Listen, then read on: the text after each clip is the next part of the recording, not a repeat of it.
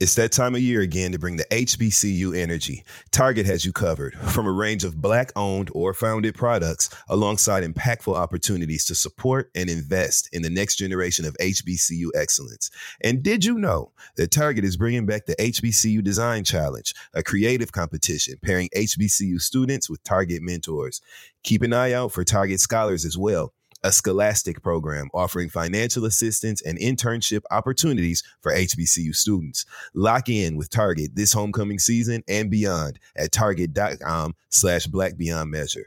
Target is also sponsoring the new season of Illuminating Intersectionality, featuring Chef Jade of all Jades, Dr. Takia Robinson, and the incredible Fran of Hey Friend Hey. Now, y'all know they're my girls, okay? So, I was there for season 1 of Illuminating Intersectionality. I watched every episode. It got 3 of the smartest women I know. I'm not even going to give away what they're talking about, but when Jade offered her contribution, I just think it's such a unique angle. And it's a unique perspective that we haven't really heard before. And it was really eye-opening. So I know that I'm tuning in to season 2. You all better tune in to season 2 as well. Shout out to those 3 ladies over there at Illuminating Intersectionality, and shout out to Target. You guys can look forward to season 2 of Illuminating Intersectionality right now. Welcome to the Friends. Every time I'm in the zone. My name is Dustin. I'm Francesca, also known as Hey Friend Hey. My name is Asante. This is the Friend Zone. Let's start the show. I'm in the zone.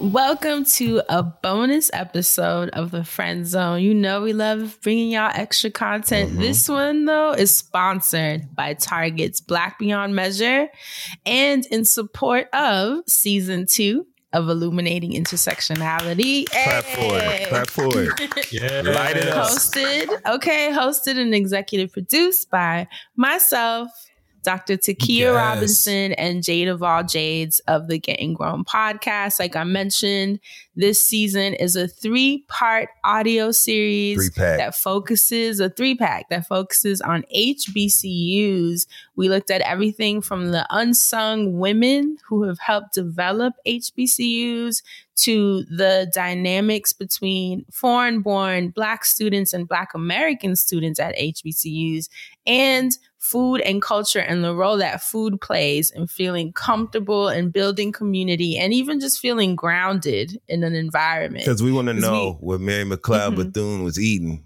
when she started Bethune-Cookman. But it's real though. She had that, what have was some she eating? fuel. Did she have Funyuns or Takis? And you know what? I'm actually curious because although we touched on those topics on the episode, shout out to Jade of all Jades who covered the food episode. Yes. I am curious in a more playful way. Did y'all have good food at your schools? Like, was that even a thing? Because that was the joke for us. We went to PWIs, predominantly white institutions. So we did not get that good food. We had Dr. Joy come on who went to Xavier, which is a well-known HBCU. And she's from Louisiana. And she said the food was amazing. I'm sure it was. All the they were food eating is gumbo. I was like, Hell what? yeah. Imagine that was not our experience. To Chili's for Margarita Mondays and stuff. $2 margaritas. Chili's, cheap chains. You know what I'm saying? That's what we ate. We didn't have good andouille sausage or whatever. We didn't have all that. We didn't have my that. Goodness. Yeah, we had Red Robin bottomless fries. And that strawberry That was lemonade. That was as luxurious as we got in college. One thing about a Red Robin is there was not one because, in Atlanta, it just wasn't towards the city. Robin?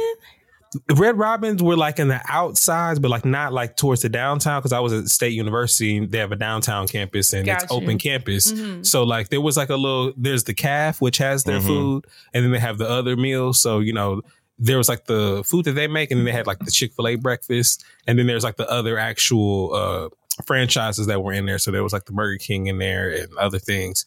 But one of my favorite things is ever since high school, I'd always gone off campus to eat. Red Robin was just one of the things that when I would go visit my friend, when he went to, shout out to EJ, when he went to Columbus, I would make sure I was like, we have to go to Red Robin because we don't have this up in Atlanta. He was like, that's one thing that's crazy because we had it like outside, I said, but I hated driving out to go get it. So if I was out somewhere, I'm like, oh, it's in this area, then I was going to go get it. Yeah. The luxury. The only thing that I hated about Red Robin, I know that's not what this show is about, but since we're talking about it, right? That was just such a deep cut. Yeah, but let's go there. I hated the strawberry lemonade because it had too much stuff in it. It wasn't just like a flavor of strawberry syrup. It was like that, but then it was like tons and tons of chunks of strawberries until you can't even get a good pull through the straw because it's being clogged up by strawberry matter. By strawberry chunks. Yeah. I hated that. I remember that. Yeah. That's so funny. But I am curious. What I wanted to ask you guys about today has a lot to do with the episode that I produced for Illuminating Intersectionality, which I mentioned earlier, focuses on Black identities at HBCUs. Once you put race, you take race off the table, right? At HBCUs, not saying that every student is Black, but we are the dominant race at the HBCUs. So it allows room for other parts of Blackness, right, to take room, to take up space. And it's a lot of reckoning and reconciling that happens at HBCUs when race is removed and there's room for you to look at sexual identity, gender. We're looking at ethnicity, nationality. I mean, so much room for other parts of us to come up and express themselves. So one thing I was curious about was your experience with international Blackness, a Blackness that, yes, we're all Black, but we're raised so differently. And let's not forget, there's a lot of anti-Blackness too that happens sometimes because most international Black people only know about us through media. And media is designed to make us look crazy. You know, most people don't even know what the actual American experience of Blackness is. They literally understand it through the lens of white supremacy, through how we're depicted in movies, how we're depicted in music videos and songs, in the music industry, in all of these industries. When I interviewed international Black students and I asked them, how did you first learn about Black Americans before you even hit campus? And all they said was movies. Yeah. Learned about y'all through Different World. Learned about y'all through Boys in the Hood. Learned about y'all through all the classic Black movies that are on Hulu and Netflix. You know, so I'm curious, what has been your experience, whether at work, whether at school, and being in New York, that's just day-to-day living. Engaging with Blackness that is different from yours? Well, you know, like for myself, you know, speaking for myself, for me, this is me, okay? Yes. Something you have to make clear nowadays on the internet. Explicitly clear. I think we need a sticker like this, like the explicit lyrics sticker. We need a sticker that say, I'm talking about me, y'all. Okay. But I grew up in the Midwest, right? So where I'm from, in that specific part of the Midwest, there was not a lot of diversity in Blackness. Okay. You pretty much had Black Americans now who did not have like a Caribbean background or, you know, any other background than what we have. Of course, you know, there were some people who, you know, may have been of Caribbean descent or may have, you know, there was an African person, you know what I'm saying, in our school class or whatever, but predominantly it was just Black Americans. And that was the way that my life was kind of, you know, that was centered for quite some time. I didn't really get exposed to the diaspora, the full diaspora of Blackness until I moved to New York City. And I was around people who were like Spanish people who were Black and other Black people from all over the world, and was exposed to like the richness of the cultures in little things like music. You know what I'm saying? Moving to New York and really being immersed in like a soca or like, you know, just other reggae music. You know what I'm saying? Living on Dykeman for years and being exposed to the reggaeton and you know what I'm saying? And bachata and all of that shit. You know what I'm saying? And I love that shit. You know, I used to be slapping high fives all the way down the block when I lived on Dykeman. Hey, y'all, what's up, y'all? Hey, Dustin. Hey, what's going on? because I was cool with them. You know what I'm saying? With everybody. And the food. And the food you're exposed to living in those neighborhoods. You get exposed to so many different types of Black food, right? It's more than just what we eat here. You know what I'm saying? Greens and dressing and the Black Southern derived cuisine that we usually attribute to like soul food and Blackness. So my eyes really were opened up when I did move to New York. And I was able to have friends that came from, you know what I'm saying? Fury, one of my best friends, straight up Jamaican. He know how to speak patois and all that. You know what I'm saying? Like just being exposed to the different types. I'm so grateful for that. I just got exposed to that and I'm so grateful because I didn't know. I literally did not know. And just being exposed to the richness of Blackness is great. So I hope that everybody gets a chance to accept people that can appropriate from it. But if you're a part of it, you need to understand the wide breadth of Blackness that exists. Vastness. Yeah. Asante? So I remember in elementary school, I had a best friend and my best friend was Black, lived right under me. And my best friend's mom used to complain about the neighbors being different from us. And I was like, those are Black people too. What are you talking about? And so from there, I kind of just understood that there were cultural differences from other Black people. I just thought I was one of those Blacks being from Atlanta. I thought Atlanta was the universe anyway. So it was like, all right, well, Atlanta is Chocolate City and it's all Black and I love Atlanta, even though racism happens. I was really acknowledging racism more in elementary school, which was crazy to me. And in middle school and high school, I started to get to know some Jamaican people. Okay. And I had some homegirls that were Jamaican. They were just really, really crunk, just really lit. Like they were always just partying and talking about really fun stuff. And I would go over their houses and they just had really, they were just very prideful of whatever islands they were from, their cuisines, their music. And it was just really, really dope and fun to me. I just thought that it was really cool that people loved themselves so much that it really mattered to them, their roots. And they were acting as if, they were celebrating it as if they were taking where they were from everywhere that they went. And so I think that's why, like, it's funny to me whenever I meet people from Atlanta that act like that. I always think about island people that I've met. I'm like, oh, you act just like these island people I used to know. Some Jamaicans, some from St. Kitts, you know, people just from a little bit of everywhere. So that was really like high school was really where it like solidified like, oh, there are other Black people out there and I got to go see them, which is why I think in part I get so activated whenever I do go visit other islands. Because I'm like, maybe I wasn't, you know, maybe I was African maybe I was a Caribbean after Africa instead of, life. You know, shit on the other boat, you know. I never thought about where I was from. In the past I was thinking life. about the 23. Oh, in the past life. Yeah, I don't even know how to trace that mentally. But spiritually, I know it's a journey. What about you, Fran? Well, being from New York, I feel like my experience was just very different because we have everybody. I mean, everybody. And then I was in the projects. So that's a class difference, too. Like, you know, it wasn't just all this melting pot, but it was also all of us that were poor as hell, you know, corralled to these buildings. And so that's why when people get angry, when they hear certain like Latin backgrounds or white people saying the N-word, like obviously I understand that, right? Theoretically. But growing up in New York, it really was like that. When you're all poor, it's like we're just poor and everyone would say it and it just wasn't a thing. And so it was just this like understanding. But I also understand people outside of that context don't understand it. And I see a lot of people getting reprimanded for, you know, words they use or just cultures that they were a part of, because New York is its own culture. Absolutely. Like that's just, you know, and so it's interesting to be in the middle of that because I've always found that double side of the coin to be such an interesting conversation.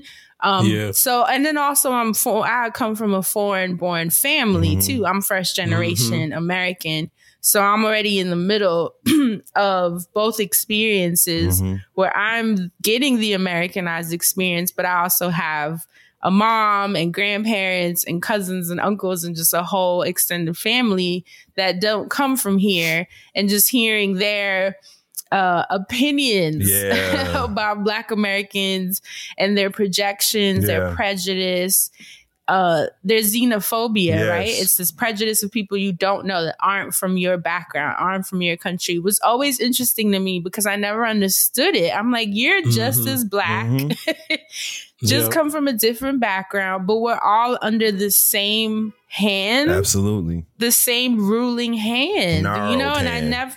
a gnarled hand. And that's the part that always got lost in the sauce for me, where it was like a competition of who was less black, For sure. and like othering. It was always othering. And let me also be clear, it wasn't just the foreign-born black people I would hear that from. Black Americans felt in similar ways. I remember being in elementary, middle school, and the African kids being made fun of. Absolutely. African booty scratcher. Remember, all these names, regardless of what city you were from, we all used it. Well, I didn't, but I always heard it. I always saw the Dominican kids. There would be beef between them because even though they were dark skinned, but they spoke Spanish or had accents or even small cultural. Right. And then the anti-blackness that often does come from the foreign-born blacks because they don't have the same racial categories that we do. That's very American to be like, you're black. In these countries, that's more homogenous, kind of like what Dustin was saying about how his city felt. It's like, we don't call each other black. We don't say, what's your ethnic background? We don't have those categories because we're all just the same thing. And so it's just a lot. I think it's a lot of confusion and miscommunication and misunderstanding that we all are kind of sparring with each other without that convo that's almost like the elephant in the room. Like, yo, we're all under the same oppressive rule. You think of me and what I think of you is coming. It's by design. So it's coming from the same place. Let's just dap it up and do what we do.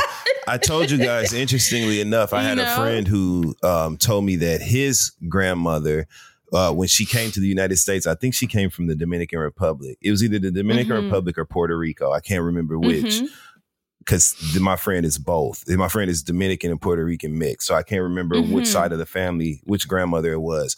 But one of his grandmothers came over to the U.S. and she couldn't speak English. And she watched the news. And he told me that a lot of the racism that comes from people from different places that come to the United States is because they can't speak English and they watch the news, and the depiction, like you mentioned, Fran, of blacks in media is so negative, criminal, negative, and just aggressive. And that is what angry. That's where the opinions and some of the perspectives are formed and shaped from there, and that is where the prejudices begin. I found that mind blowing because I too would be confused. I too would be confused. You know what I'm saying? Like, how are you going to hate on like high pot, I'm kettle? You know what I'm saying? Hello. But literally that's where it comes from. So again, it just shows the importance of communication, of knowledge, of exposure, of us being in spaces where we can be exposed to these different cultures and these different types of blackness, but being made to understand that we are black. We are black people. Right. And that's not something to be shied away from. Something that you want to create distance with yourself and your identity from. No, we black. I'm black. Blacker than the end of the movie. Okay. I am black. And respect for our culture too, as Black Americans. Cause do you notice like whenever there's a diaspora war online, the first thing that people throw at us is you don't even know where you're from. Yep. Oh, you don't even have no culture. And I think that is insulting because we do actually have a culture that's very easily recreated. Look in music videos. You see now that Afrobeat is global. I see certain scenes in videos. There's an huge artist that just dropped a video. And in the scene, he has on Timbs. He's in a street corner and looks like Harlem.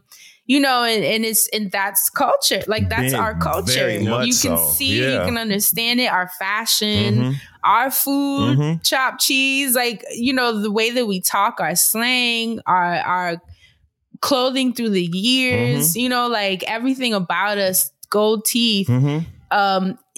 haircuts. I mean, it's endless. You know, books that are known from our culture, like Coldest Winter, like just everything. We have such culture and such detail, and so I think it's really offensive when people say that, because we might not be able to trace as far back as certain people, but we still go pretty far back with our own grandparents being bring here. The HBCU you know what I mean? energy.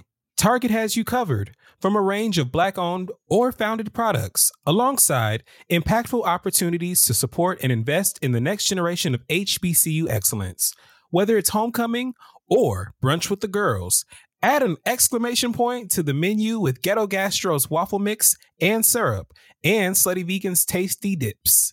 Even better, make it a party with fun games like Lyrically Correct and Culture Karaoke. Discover more ways to tap in with Black-owned or founded products for your next social gathering. And by the way, did you know Target is bringing back the HBCU Design Challenge, a creative competition pairing HBCU students with Target mentors.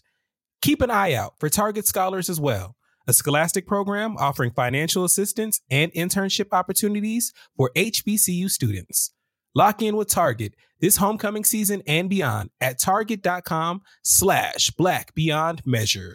Target is also sponsoring the new season of Illuminating Intersectionality, featuring moi and your faves from Getting Grown, Dr. Takia Robinson, and Chef Jadaval Jades. We're very excited about this season. It was so good the first time around that they brought us back as an official Target-sponsored podcast. We're very excited about that.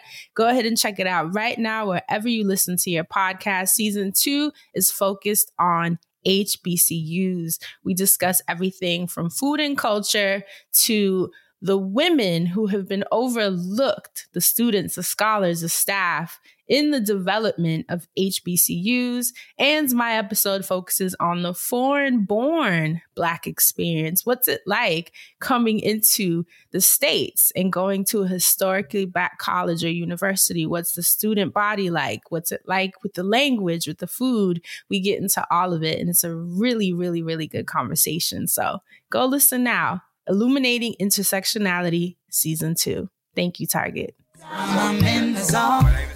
We also have very clearly defined cultural impact that creates the culture you're speaking of. Globally, style, with the K-pop. Oh my God, music, fashion aesthetics, blending like high fashion with edgy streetwear, wearing, you know, couture items, literally walking down the block. You see girls with real Chanel. But I just saw an interview with a Detroit Queen pen named Big 50. You know, I'm obsessed with these interviews of people post-release that have these incredible stories, backstories.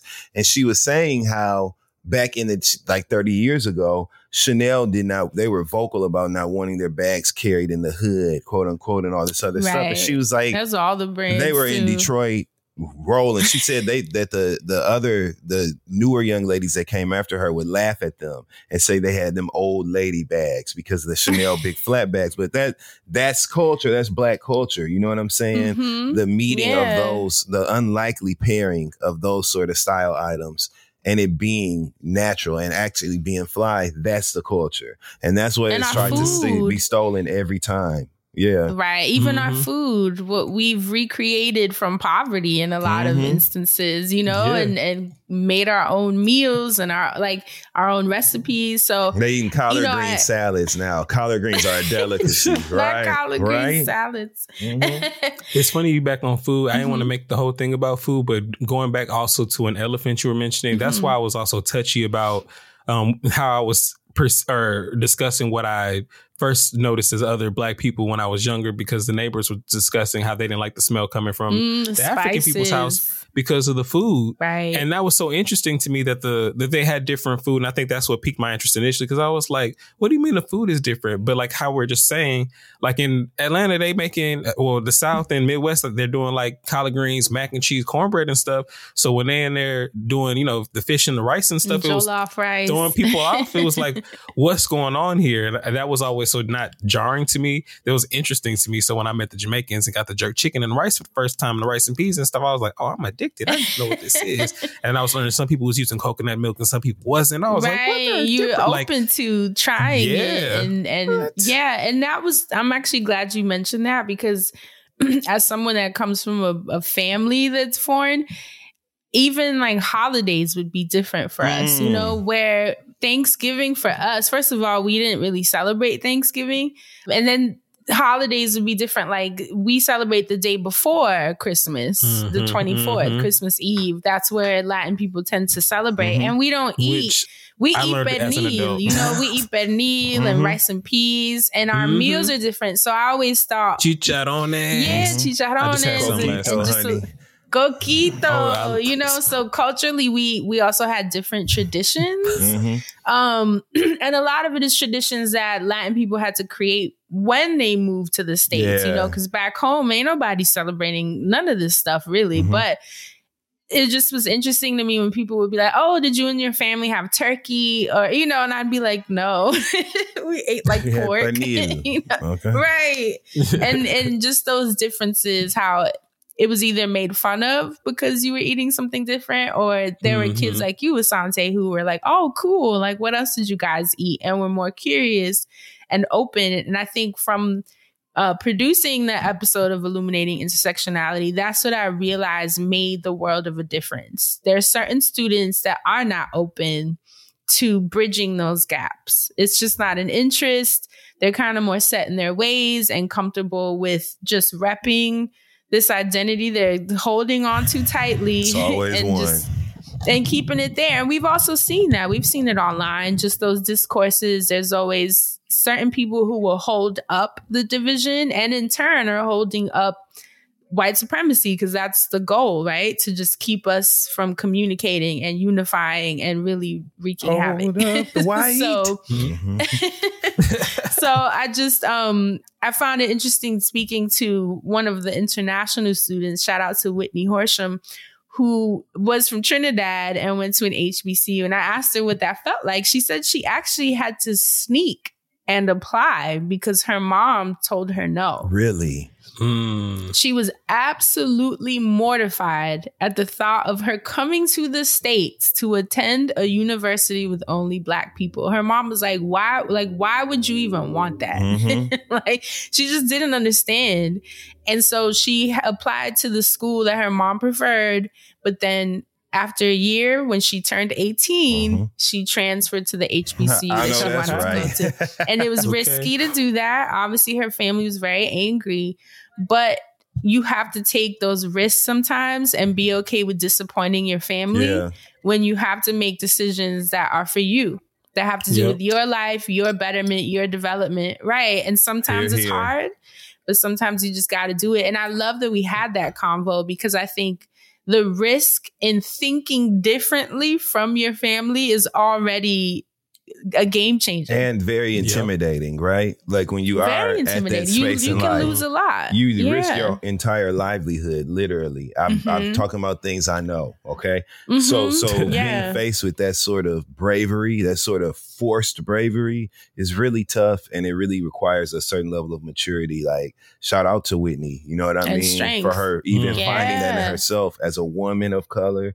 You know, at that time, that had to be something that is intimidating. At the age of 18. 17, truthfully. You know what I'm saying? Right. Headed to another pre-production country. at 17. But I thought her openness, her fearlessness, her curiosity, those are all ingredients for us to really have these conversations comfortably, because it really comes from both sides. You know, both sides are resistant in a lot of ways. Both sides are lacking, what's the term? They're lacking that intention of being like, we really have to fix this. You know, we can't continue to perpetuate these systems, at least not by us. You know, we might not be able to control the larger systems, but at least within our communities, we can do something about it. As far as it depends upon us, we can make a change. What we can control. Exactly. And I think that's beautiful. Like, look at, when we saw, I won't bring up the names or anything, but there was a certain unity that happens of Blackness online a couple months ago. How proud we all were globally, like on a global scale, because that's the system we should be fighting against, not each other, you know? And so it's a lot to think about. I'm so proud that we had these conversations.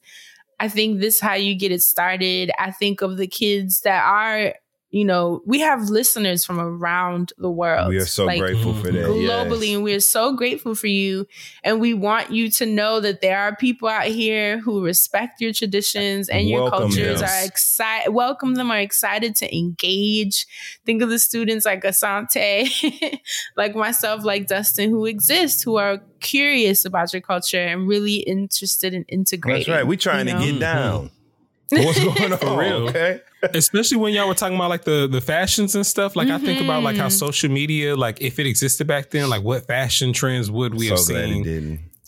All over. I mean, so glad it didn't. But it's also funny revisiting like fashions from like Black Americans. So I can only imagine like what the fashions were there that were probably hit today, and that they were like, oh, you know what, we should bring these back, or things that people see today that they're like, oh yeah, you know, my grandma used to do that over on the islands or in Africa or whatever. I'm like, that'd be so just dope to kind of reel and see how things were inspired and how they've grown. Yeah. And how we have these details that are really connected without us really knowing. You know, you'll engage with people globally and they'll have certain things that they were doing as a teen that you're like, oh my God, we were doing that here too, you know, or we weren't, and you had a completely different existence than mine. So this is exciting. It should be exciting. The globalization of U.S. campuses and high schools and colleges should be exciting. It should be a time for expansion of perspective. I agree. You know, for empathy. Think about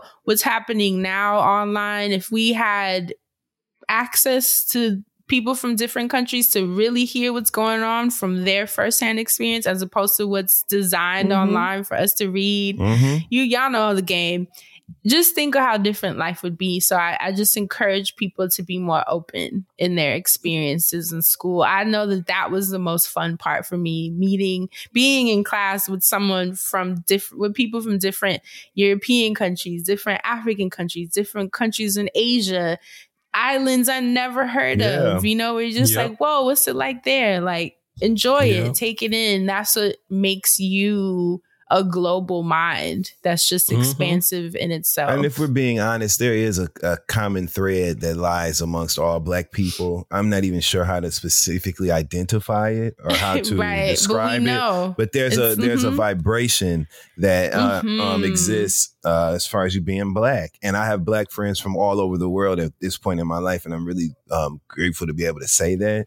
And finding that moment of a conspiratorial glance between you and another Black person in a certain space that you literally don't know, and it just, you know what I mean, it just it's the springboard to true friendship and true partnership. And I'm so grateful for that. I have friends that I'm telling you, I have just friends from all over the world that we were unlikely pairings, but what brought us toward each other was our Blackness in moments of whatever. I have a friend who I just have friends that, you know, that was the connection, the moment of connection. And I think that's great. And it really is a portal to getting to know and learn and understand other cultures once you make that connection with people. Some of the best friendships I have in my life were made that way.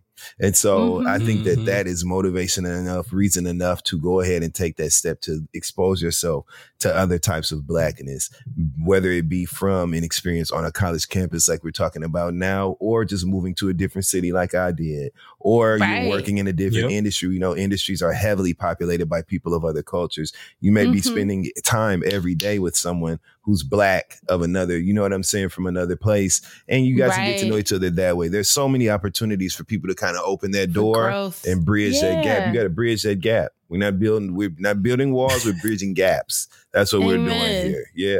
Do you remember when we was in Antigua? Well, I wasn't there, but I saw. You weren't there? No.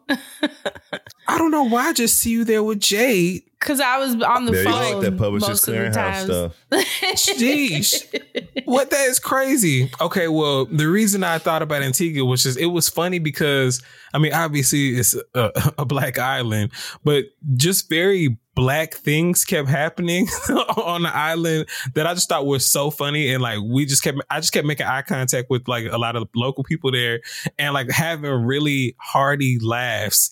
And like at one point, one of the other people on the trip was just like, you just think that you from here. Like you just know everybody here. And I'm just like, I don't know half these people, but we are all connected. Like, I don't know what it is. I just kept catching the best things. Like when we were in one of the stores, like somebody was in the store tripping and I made eye contact with the cashier and she was just in the middle of rolling her eyes and saying something.